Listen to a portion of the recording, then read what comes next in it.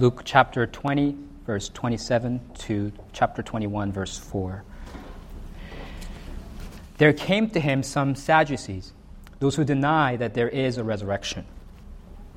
And they asked him a question, saying, "Teacher, Moses wrote for us that if a man's brother dies, having a wife but no children, the man must take the widow and raise up offspring for his brother.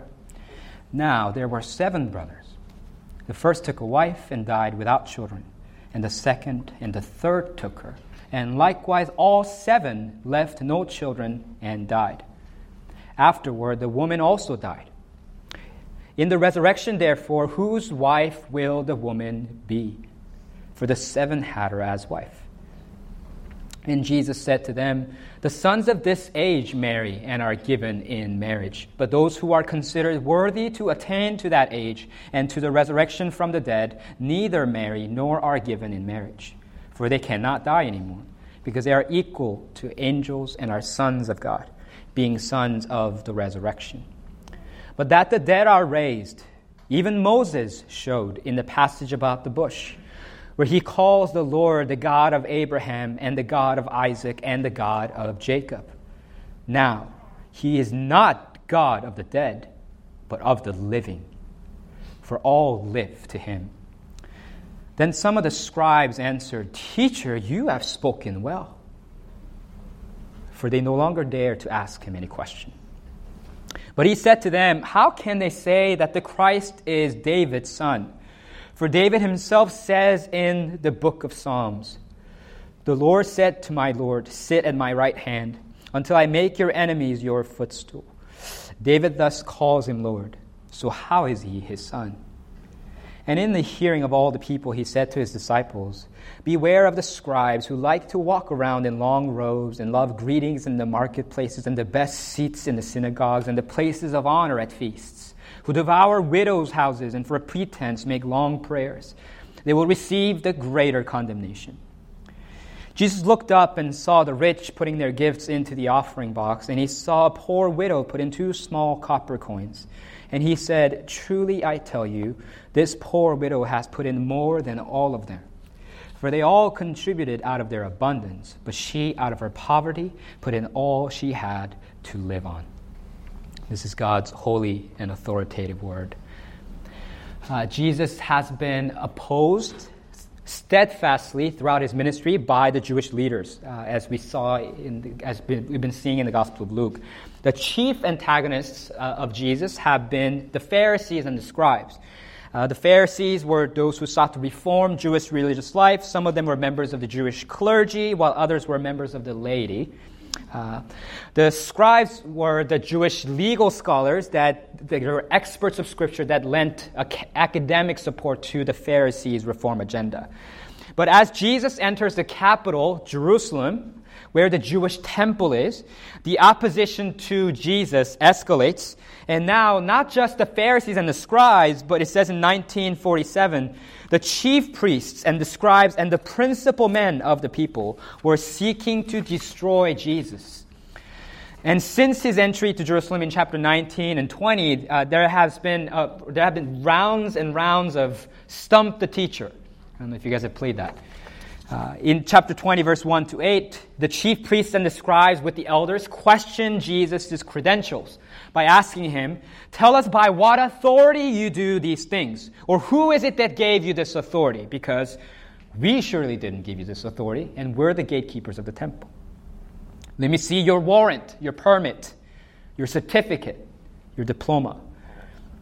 And then in chapter 20, verses 19 to 26, the scribes and the chief priests sent their spies to pose Jesus a difficult political and religious question. Is it lawful for us to give tribute to Caesar or not? This was not a sincere question, but rather intended to trap Jesus, because if Jesus said, yes, it is lawful to pay taxes to Caesar, he'd be acknowledging Caesar's sovereignty and rule over God's people, and thereby disappoint the Jews who were hoping that Jesus would be the Messianic king. If he were to say, no, it is not lawful to pay taxes to Caesar, then the spies would report him to the Roman authorities and have him arrested as a tax evader and a political revolutionary. However, Jesus passed all of these rounds of stump the teacher with flying colors. He silenced all of his critics, demonstrating his wisdom and authority. And here in our passage, chapter 20, verses 27 to 40, we see the final round of Stump the Teacher, where we are introduced to the Sadducees for the first time. And once again, Jesus will demonstrate his superior authority.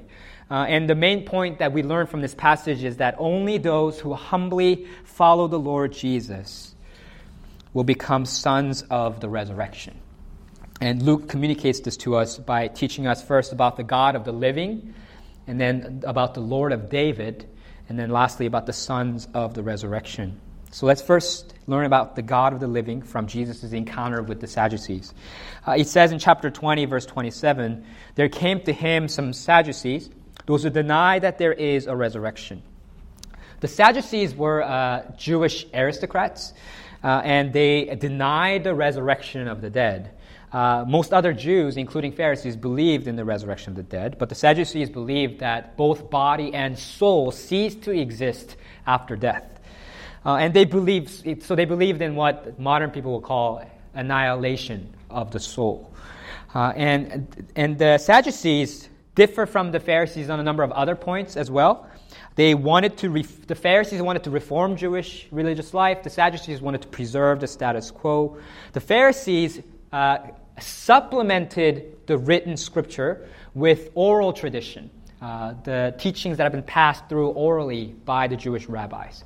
However, the Sadducees rejected oral tradition, and only revered the written scripture.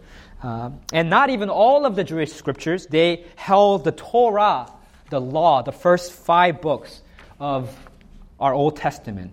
They held that in the highest esteem. So they were kind of the almost fundamentalistic, most conservative Jewish sect in that time. And not only that, they're kind of rationalistic. They not only denied the resurrection, they also denied the existence of angels, as we see in Luke 20, verse 36, or in the book of Acts as well. And these Sadducees, it says in verse 28, asked Jesus a question, saying, "Teacher, Moses wrote for us that if a man's brother dies, having a wife but no children, the man must take the widow and raise up offspring for his brother." They're alluding to passages like Deuteronomy chapter 25, which stipulates levirate marriage. If the levirate marriage is where if a man dies without a son to carry on his name, it was his brother's duty to produce a son for him by taking his widow as his wife. This was important in Israel, among the Jews in particular, because their inheritance in God's promised land was tied to their genealogy. And so if their kind of descendants ceased, they would effectively be cut off and permanently removed from their inheritance in God's kingdom, in the promised land. And so they practiced levirate marriage. And the Sadducees, their argument here uses that as the premise. And then they construct a hypothetical scenario for Jesus in verses 29 to 33, with having 7 brothers, and one of them taking a wife, but he dies without children, and then marries the next brother, and the next, and the next, and the next, until all 7 have had this woman as their wife, lawfully wedded wife, and have produced no children. Obviously, they've given this question a lot of thought. And to them, this hypothetical scenario reduces the doctrine of the resurrection to absurdity. Because we know from Scripture that marriage is between one man and one woman. It says in Genesis chapter 2, verse 24, "Therefore a man shall leave his father and his mother and hold fast to his wife, and they shall become one flesh." But this woman was legally married to 7 different men during her lifetime. So in the resurrection then, will God allow her to be married to 7 husbands, despite His revealed will, God's revealed will that marriage be between one man and one woman? That's absurd. At least that's what the Sadducees thought.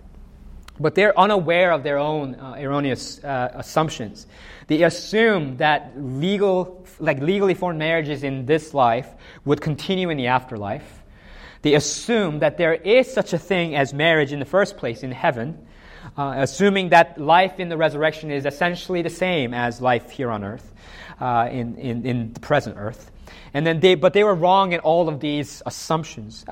And many people, I think, nowadays are like the Sadducees also, when the teachings of Scripture confound our reason, when it seems difficult to us, doesn't make sense to us, doesn't seem reasonable to us. We, instead of submitting humbly to God's Word, instead we question the truthfulness of God's Word. We question the soundness of God's Word instead of questioning the soundness of our reasoning. And then some people try to finagle God's Word to say what they think it should say, instead of submitting to God's Word and conforming their lives to it. And Jesus exposes this about the Sadducees, their faulty assumptions, in verses 34 to 36. The sons of this age marry and are given in marriage, but those who are considered worthy to attain to that age and to the resurrection from the dead neither marry nor are given in marriage, for they cannot die anymore, because they are equal to angels and are sons of God, being sons of the resurrection. So Jesus' point here is that this life and the resurrection life are not the same. Marriage doesn't even exist in the resurrection, because the sons of the resurrection are equal to angels and are sons of God. So he's challenging. Notice that he's challenging here not only the Sadducees' belief that there's no resurrection, but also their belief that there are no angels. He's saying that you're wrong on both of those counts. There are angels in heaven, and in fact, the sons of the resurrection will be like the angels, and they will neither be married nor be given in marriage. Now, this is not saying that we become angels when we die, as some people, I think, wrongly think. It doesn't say that. It says we become like them. We become equal to them. And the phrase, and so because the sons of the resurrection will be like the angels of heaven, there will be no more death. And this is another reason why there's no marriage in heaven. Jesus says in verse 36 that marriage will no longer be necessary, for they cannot die anymore. This reveals that at least one of the purposes of marriage is procreation. Marriage exists in part to perpetuate humanity. It exists to ensure that people who are created in God's image continue to populate the earth and bring glory to Him. But in the absence of death, there is no more need for progeny, for sons, for fathers. Instead, there is one Father in heaven, that's God the Father, and all of His children. We find another purpose of marriage in other passages of Scripture, and it says in Ephesians 5, verse 31, that a man and a woman joined together in marriage through self-giving love, they point to the real, eternal, spiritual union between Christ and the church. And that reveals God's intention for humanity. God's intention from the beginning of creation was to marry a people that He chose for Himself, to be their eternal bridegroom, and for the church to be His holy bride. And so marriage was created by God to be a picture of that reality, to foreshadow that eternal reality. But in the kingdom of God, the fullness of God's kingdom, in the resurrection, there will no longer be need for these pictures, because the reality will be present. Because our relationship with Christ will have been consummated. There will no longer be any need for brides and grooms, because Christ will be the one bridegroom, and the church will be His bride. So the resurrection, Jesus is saying, is an altogether different age. That's why the Sadducees' objection, their hypothetical scenario, doesn't hold.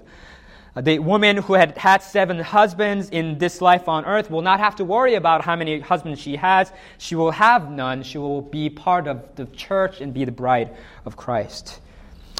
But notice that Jesus says that not everyone will get to partake in this age and in the resurrection. He says in verse 35, but those who are considered worthy to attain to that age and to the resurrection from the dead. Only those who are worthy to attain to that age will do so.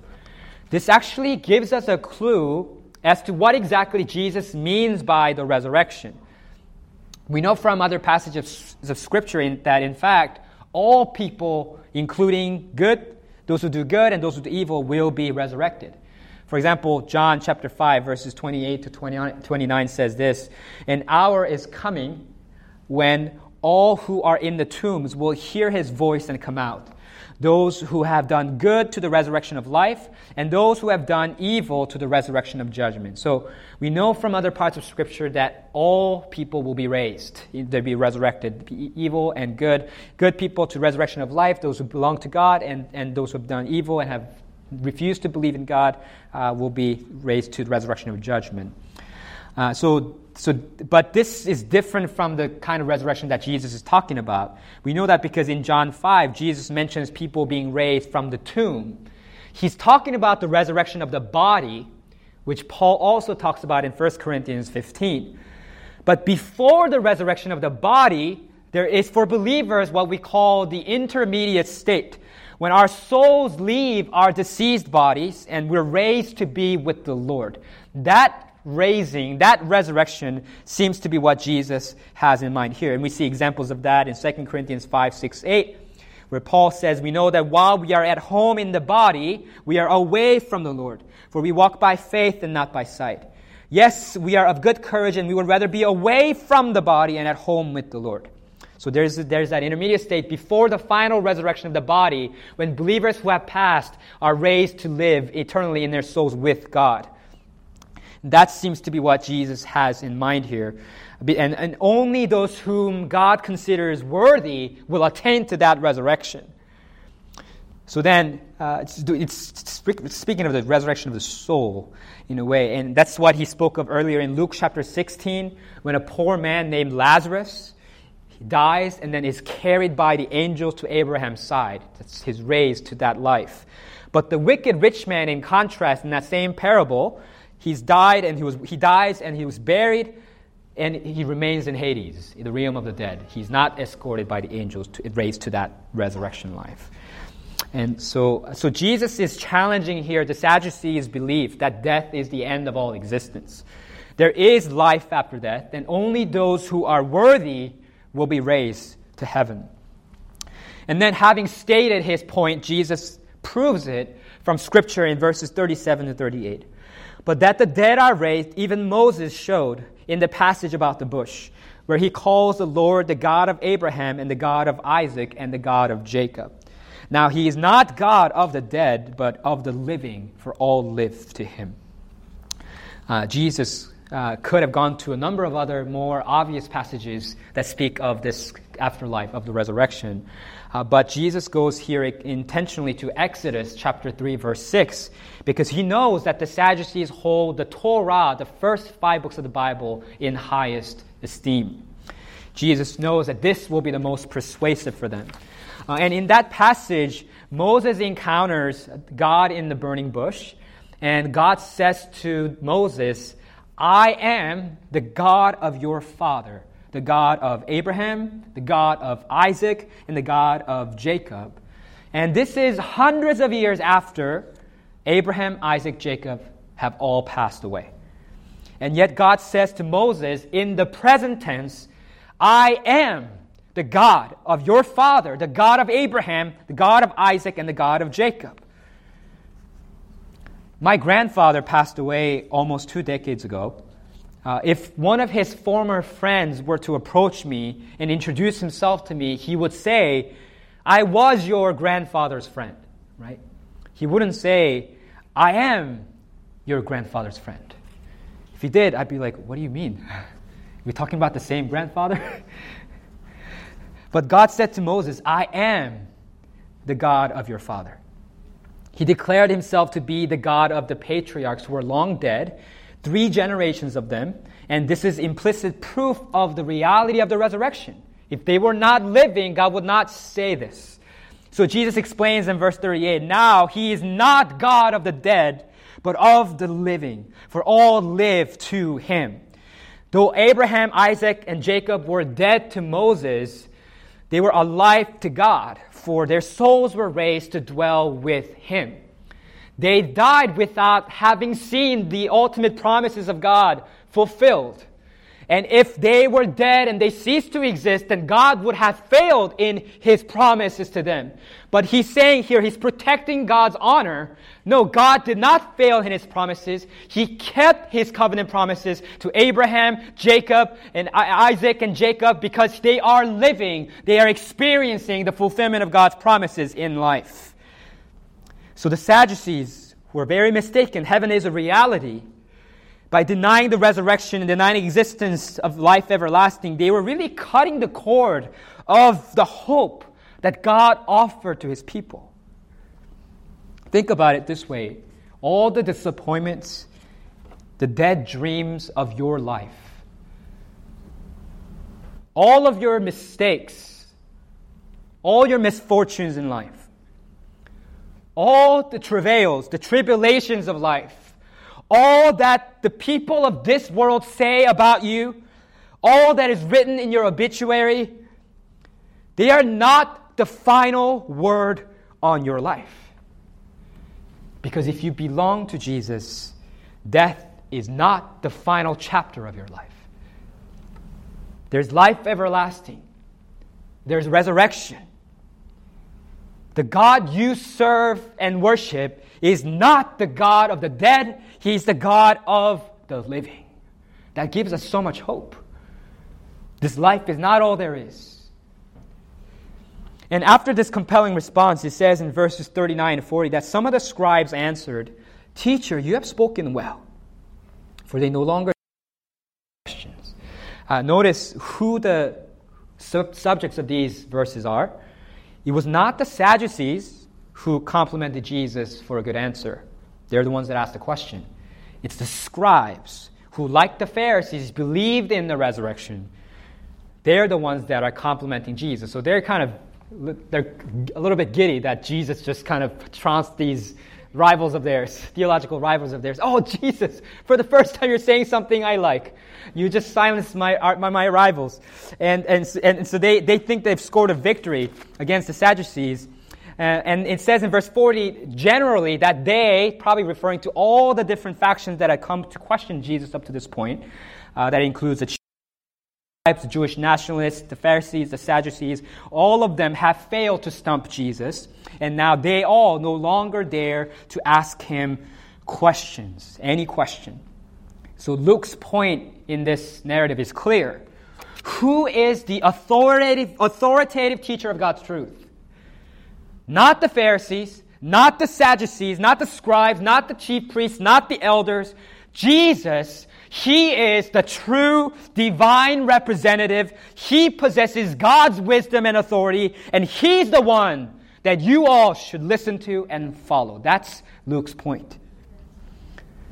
God of the living. And then now the narrative at this point shifts naturally to the identity of Jesus. If He is so authoritative, who is this person? So we get to the Lord of David in verses 41 to 44 of chapter 20. Jesus addresses the people around Him in verses 41 to 44. How can they say that the Christ is David's son? For David himself says in the book of Psalms, "The Lord said to my Lord, sit at my right hand until I make your enemies your footstool." David thus calls Him Lord. So how is He His son? It was widely known among the Jews that the Messianic king would come to save God's people and that He would come from the line of David, King David, because that was prophesied in 2 Samuel chapter 7, verses 12 to 14. And Luke himself acknowledges this because he said in chapter 1, verse 27, that he explicitly mentioned that Jesus' genealogy through his father Joseph goes to King David. And he said, and the angel Gabriel who came to announce Jesus' birth and his conception in Mary's womb, in chapter 1, verses 31 to 33, said this, "He will be great and will be called the Son of the Most High, and the Lord God will give to Him the throne of His father David, and He will reign over the house of Jacob forever, and of His kingdom there will be no end." So this was explicitly promised in the angel's announcements in Luke chapter 1. You're denying the fact that He is the son of David. He is the promised son of David. He's the Messianic king, but he's trying to make the point that he is much more than that. He's no mere mortal king. He's not merely a biological descendant of David. He is the son of the Most High God. That's what he's trying to prove here by quoting from Psalm 110, Psalm 110, verse 1, which is explicitly ascribed to David. David's the author of the psalm. And yet, this king of Israel prophetically describes an enthronement scene where a king is being enthroned by God. It says, the Lord, and this is the proper name of God, Yehovah. The Lord says to my Lord, this is referring to a human king, sit at my right hand until I make your enemies your footstool. This is a picture of God appointing someone who will rule over his people as his representative. And this king will reign until God himself reduces all of his enemies to become his footstool. Now, with that background in mind, Jesus' logic is fairly straightforward. If David, the king, perhaps the greatest king in Israel's history, the forefather of the Messiah, if he calls this Messianic king Lord, Master, then he must be greater than David. He must be more than a simple earthly king.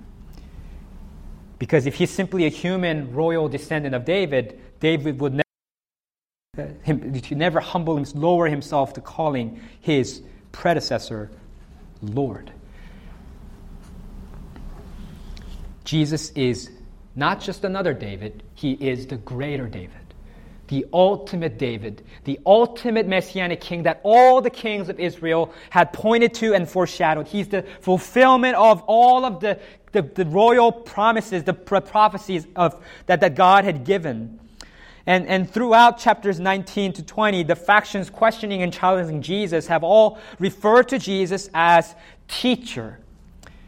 But Jesus is not a teacher like them. He's not just one of many Jewish rabbis. He's the teacher of God's way. And in chapter 19, verse 38, Jesus' own disciples hail Jesus as king. But Jesus is not king. Like the Israelite kings of old, he is the King of kings. He is the Lord of David himself, more authoritative than them, more powerful than them, more faithful than them.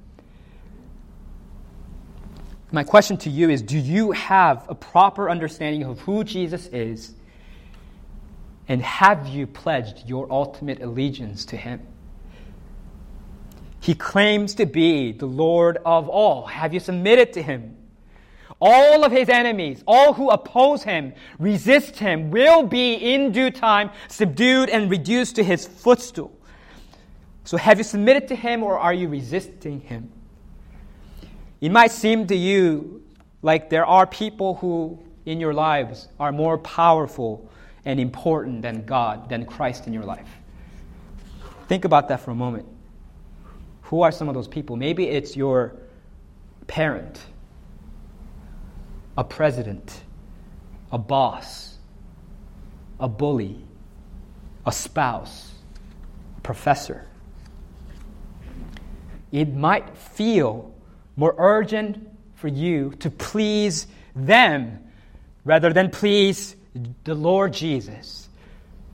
But Luke assures us in this passage that a day is coming when it will be made plain to all that Jesus is Lord. And it is in your best interest to submit to him now. Pledge your allegiance to him now. And he's full of glory and grace.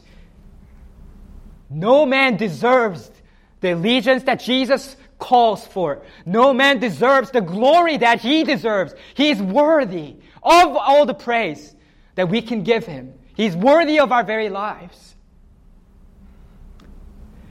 Because he's the Lord of David. And having seen the God of the living and the Lord of David, we now come to the sons of the resurrection in the rest of the passage. Jesus said earlier in chapter 20, verses 35 to 36, that those who are considered worthy to attain to that age and to the resurrection from the dead neither marry nor are given in marriage, for they cannot die anymore because they are equal to angels and are sons of God, being sons of the resurrection. That begs the question, how can we attain to the resurrection? What kind of people are the sons of the resurrection? And Jesus addresses that very question in chapter 20, verse 45 to chapter 21, verse 4. First, he tells us what kind of people are not worthy to attain to the resurrection from the dead. And then he tells us, secondly, what kind of people are worthy to attain to the resurrection. And lest people wrongly conclude, remember that the scribes were congratulating, patting Jesus on the back for silencing the Sadducees. Jesus wants to make sure that he doesn't get associated with the Sadducees. And so look at what he does here in verses 45 to 47. And in the hearing of all the people, he said to his disciples, within earshot of the Pharisees, of the scribes, beware of the scribes who like to walk around in long robes, love greetings in the marketplaces, and the best seats in the synagogues, and the places of honor at feasts, who devour widows' houses, and for pretense make long prayers. They will receive the greater condemnation. Jesus is taking no. First, Jesus denounces the scribes because they like to walk around in long robes. This is not because short robes are more ethical than long robes. The scribes wore long, fancy, flowing robes that were a symbol of status for them. They like to show off their academic and religious credentials by the way they dress, to tell the watching world, hey, we're kind of important. Jesus condemns that practice. Second, the scribes loved greetings in the marketplaces and the best seats in the synagogues and the places of honor at feasts. The scribes, like the Pharisees, who were denounced for this very same reason in Luke 11:43, they competed for the most respected positions. I think I've told this story to some of you before. In 2010, I volunteered to serve at the Third Lausanne Congress for World Evangelization, and it was in Cape Town, South Africa. There were 4,000 Christian leaders from 198 countries attending. Really, anyone you would say would be in the who's who among Christians were there.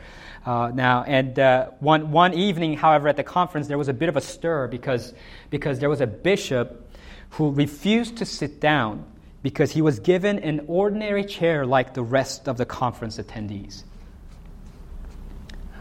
Mind you, there were archbishops that were sitting on the same chairs. He demanded a special chair that befitted his exalted status as a bishop. It was a disgraceful expression of human pride that directly contradicts the spirit of Jesus, his teaching.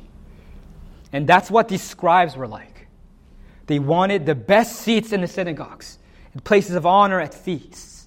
And there's a wordplay here that is not apparent in the English translation. The Greek word for best seats is literally first seats. And the Greek word for places of honor is literally first places. So there's a reputation of the word first here. The scribes are people who are consumed with being first. They don't want to be second. And so they loved greetings in the marketplaces.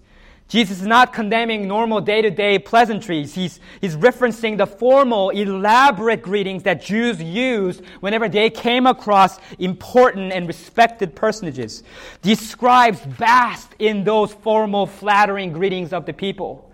Oh, peerless scholar of the law, the doctor of theology, the champion of piety, you wise one, how generous and merciful you are to grace me with your presence. They're engaging in this kind of popularity contrast. And Jesus rebukes them for this. And not only this, it says in verse 47 that they devoured widows' houses and for pretense make long prayers. the widows in the ancient world, because they didn't have husbands to protect them and provide for them, and in that time were unable to get jobs for themselves, provide for themselves. They were some of the most impoverished and vulnerable members of this Jewish society. And yet these scribes had the nerve to take advantage of these widows. They devoured their houses. We don't know how they did this, but whether they took advantage of these widows' hospitality, or whether they took their house as a pledge for a debt that they knew that these widows couldn't repay, so they could use that to enrich themselves. They did these things because they didn't actually care about people. They only cared about what they could do for them. They only cared about the praise that they can bestow on them, about the money that they can give to them. And for this, Jesus says in verse 47, they will receive the greater condemnation. Let's humble ourselves now and honestly examine our lives in light of this teaching. Are you consumed like these scribes by a desire to be first in your life? Do you want to be seen by others as important, successful, godly? Do we like to pray long, flowery prayers to impress people rather than focusing on talking to God? Do we despise humble service in the background and seek only the prominent positions on the stage?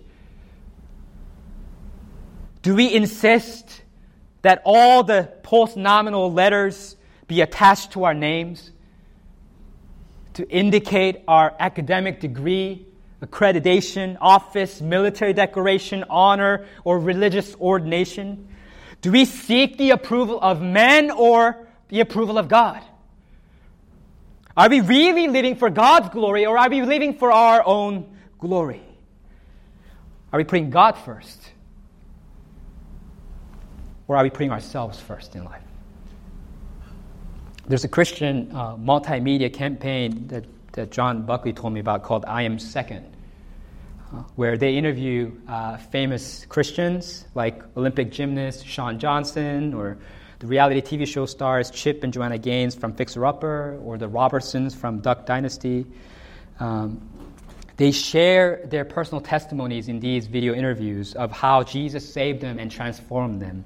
And then they conclude the video interviews by looking into the camera and saying, "My name is so-and-so, and I am second," implying Jesus is first. That's true for every Christian. Jesus is God, we are not. Jesus is Lord, we are servants. Jesus is King, we are His subjects. To be a Christian is to be second.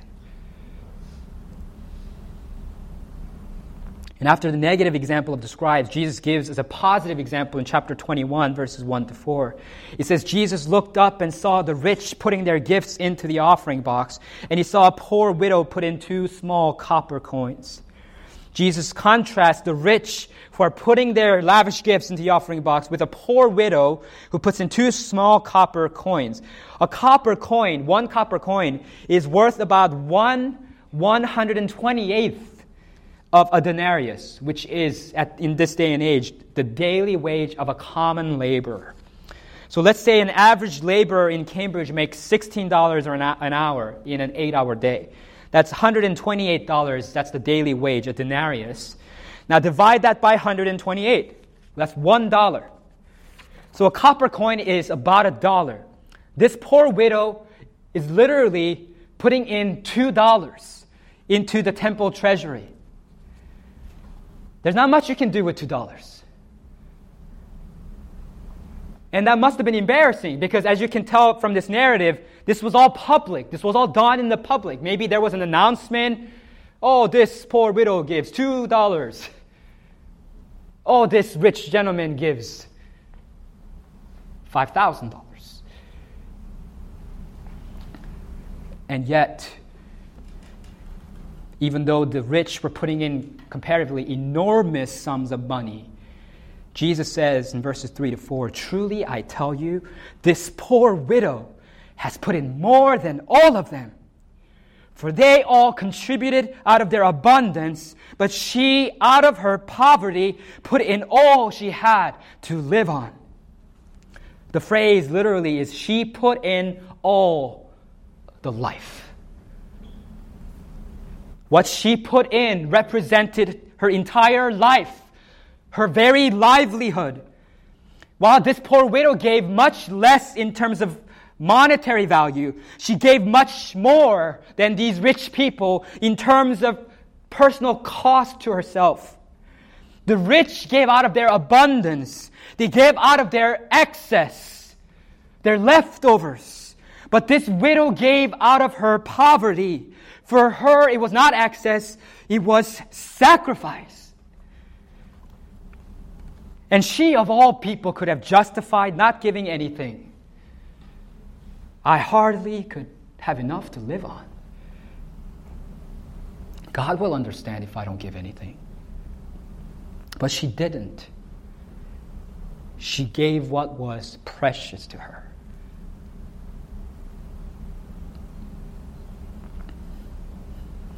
This is why we don't publish offerings, the amounts given by members like some churches do. This is why we don't pass the offering basket during the service. Because what matters more to God is not how much you give, but how you give. You giving out of love for Him?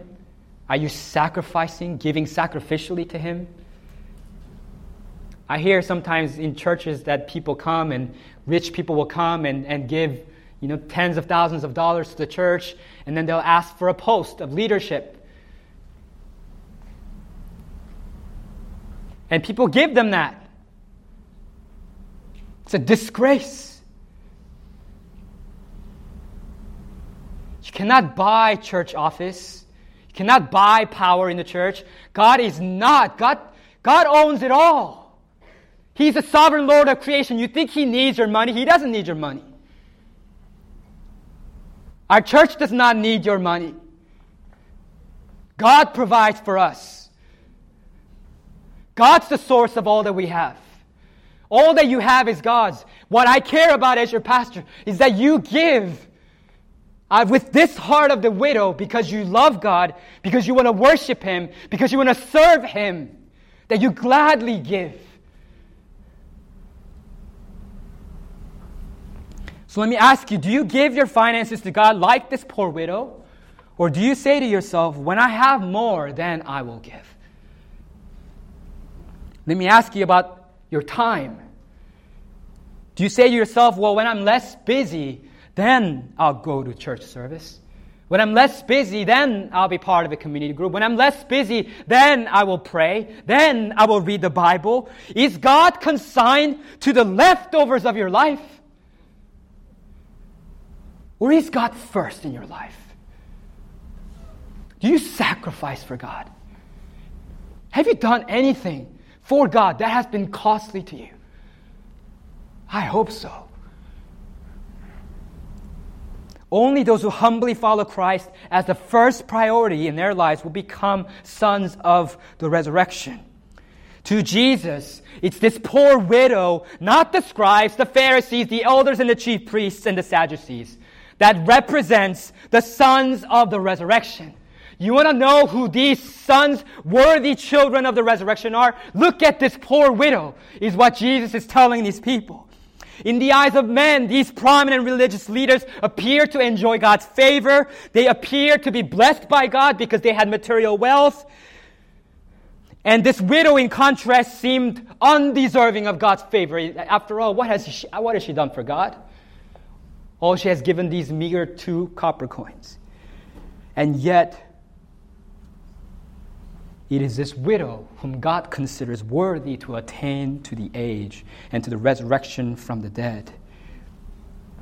Though in this life, this widow bears the pains and sufferings of shame of widowhood, but in the resurrection, there will be no marriage, and she will never be widowed. She will be forever wed to her Lord Jesus as her bridegroom.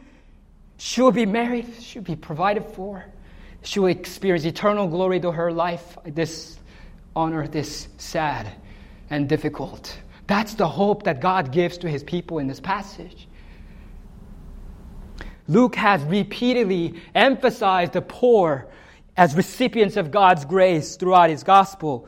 In Luke chapter 4:18 and chapter 7 verse 22, he wrote that Jesus came to proclaim good news to the poor. In Luke chapter 6 verse 20, Jesus said, "Blessed are you who are poor, for yours is the kingdom of God." In the parable of the great banquet in chapter 14, verses 12 to 24, it was the poor that were invited from the streets into the banquet to partake in the eternal glories of God. In the parable of the rich man and the poor Lazarus in Luke 16, it was poor Lazarus and not the rich man that went to heaven and enjoyed God's blessings.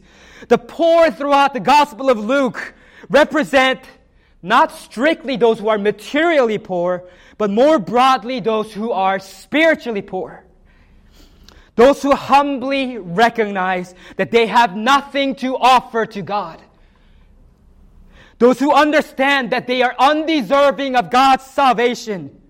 People who are not self-sufficient. People who are not independent, but dependent on God. This poor widow surely felt that she hadn't given anything to God that would earn for her eternal glory and salvation. She probably thought herself less deserving, in fact, than those rich people that went before her. Even in her sacrificial giving, she had to entrust herself, depend on God, because she would not know where her meal would come from. It's such people who humbly follow Christ as their first priority in life that become sons of the resurrection. This is because it says in 2 Corinthians chapter 8, verse 9, "For you know the grace of our Lord Jesus Christ, that though he was rich, yet for your sake he became poor, so that you by his poverty might become rich." In this world, in our society, the rich get everything they want. They're the ones that get admitted to priority. They're the ones that get into positions of power. But in the kingdom of God, it doesn't work like that. Because Jesus, who was rich, didn't say only the rich will enter. But because Jesus, who was rich, said, "I will become poor for the sake of people who cannot afford to enter the kingdom of God." Because Jesus said, my kingdom is not for the righteous, but it's for sinners who recognize that they are undeserving of salvation. But they cling to me and say, "Lord, help me. Lord, save me." I want to save those people. That's why Jesus came and he died on the cross for our sins. That's how the kingdom of God works. And that's why it's the poor. It's those who humble themselves and cling to Jesus. That's why they are the sons of the resurrection.